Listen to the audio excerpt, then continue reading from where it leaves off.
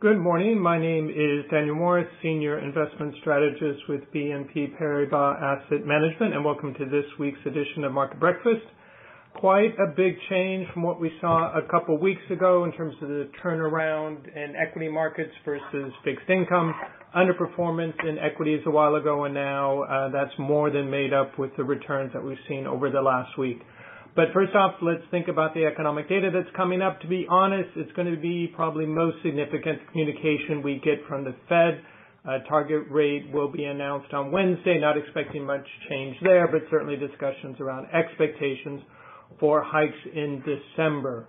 The problem with interpreting U.S. data, which last week was actually a bit disappointing, is that, of course, with the hurricanes, we're not really going to be sure what's going on.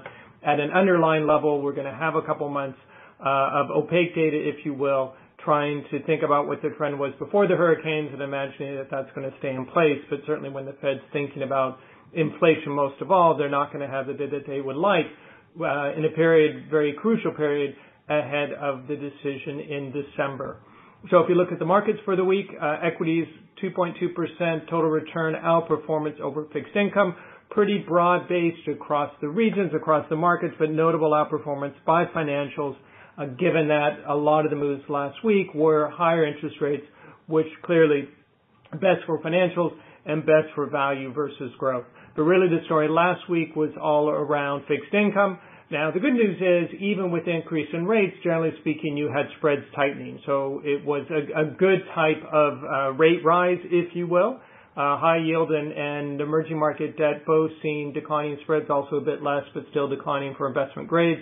So it really was the increase in yields you saw on government bonds, 12 to 14 basis points for the U.S. and Germany, and 32 basis points for the UK 10-year, following the surprise announcements or leaks or hints, as you will, from members of the Monetary Policy Committee about what their plans were for interest rate hikes in the coming months.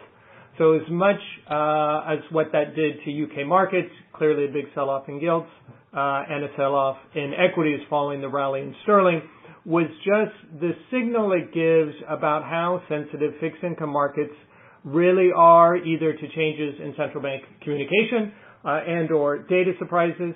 We saw that a bit in the U.S. this week with the inflation data. But with overall interest rates still quite low, anything that is counter to market expectations sees a pretty significant and fairly swift reaction in the markets. So the most notable data that we had from last week was around inflation, in fact, around U.S. core CPI, which finally met expectations after 5 months of disappointing, coming in below expectations. So that's the good news, if you will.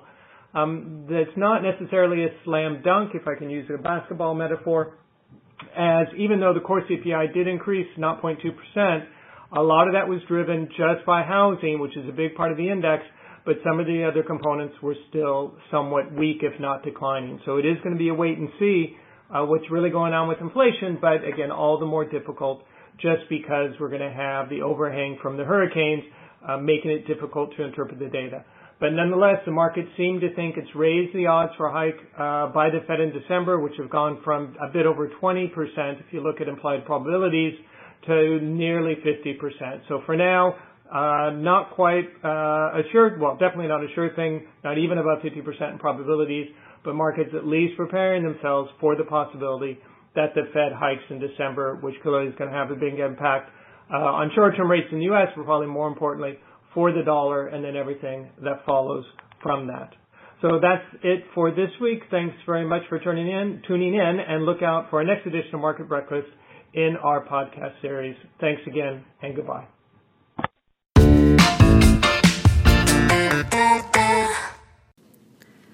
This podcast presentation includes a discussion on current market events and is not intended as investment advice or an offer of products or services by BNP Paribas Asset Management.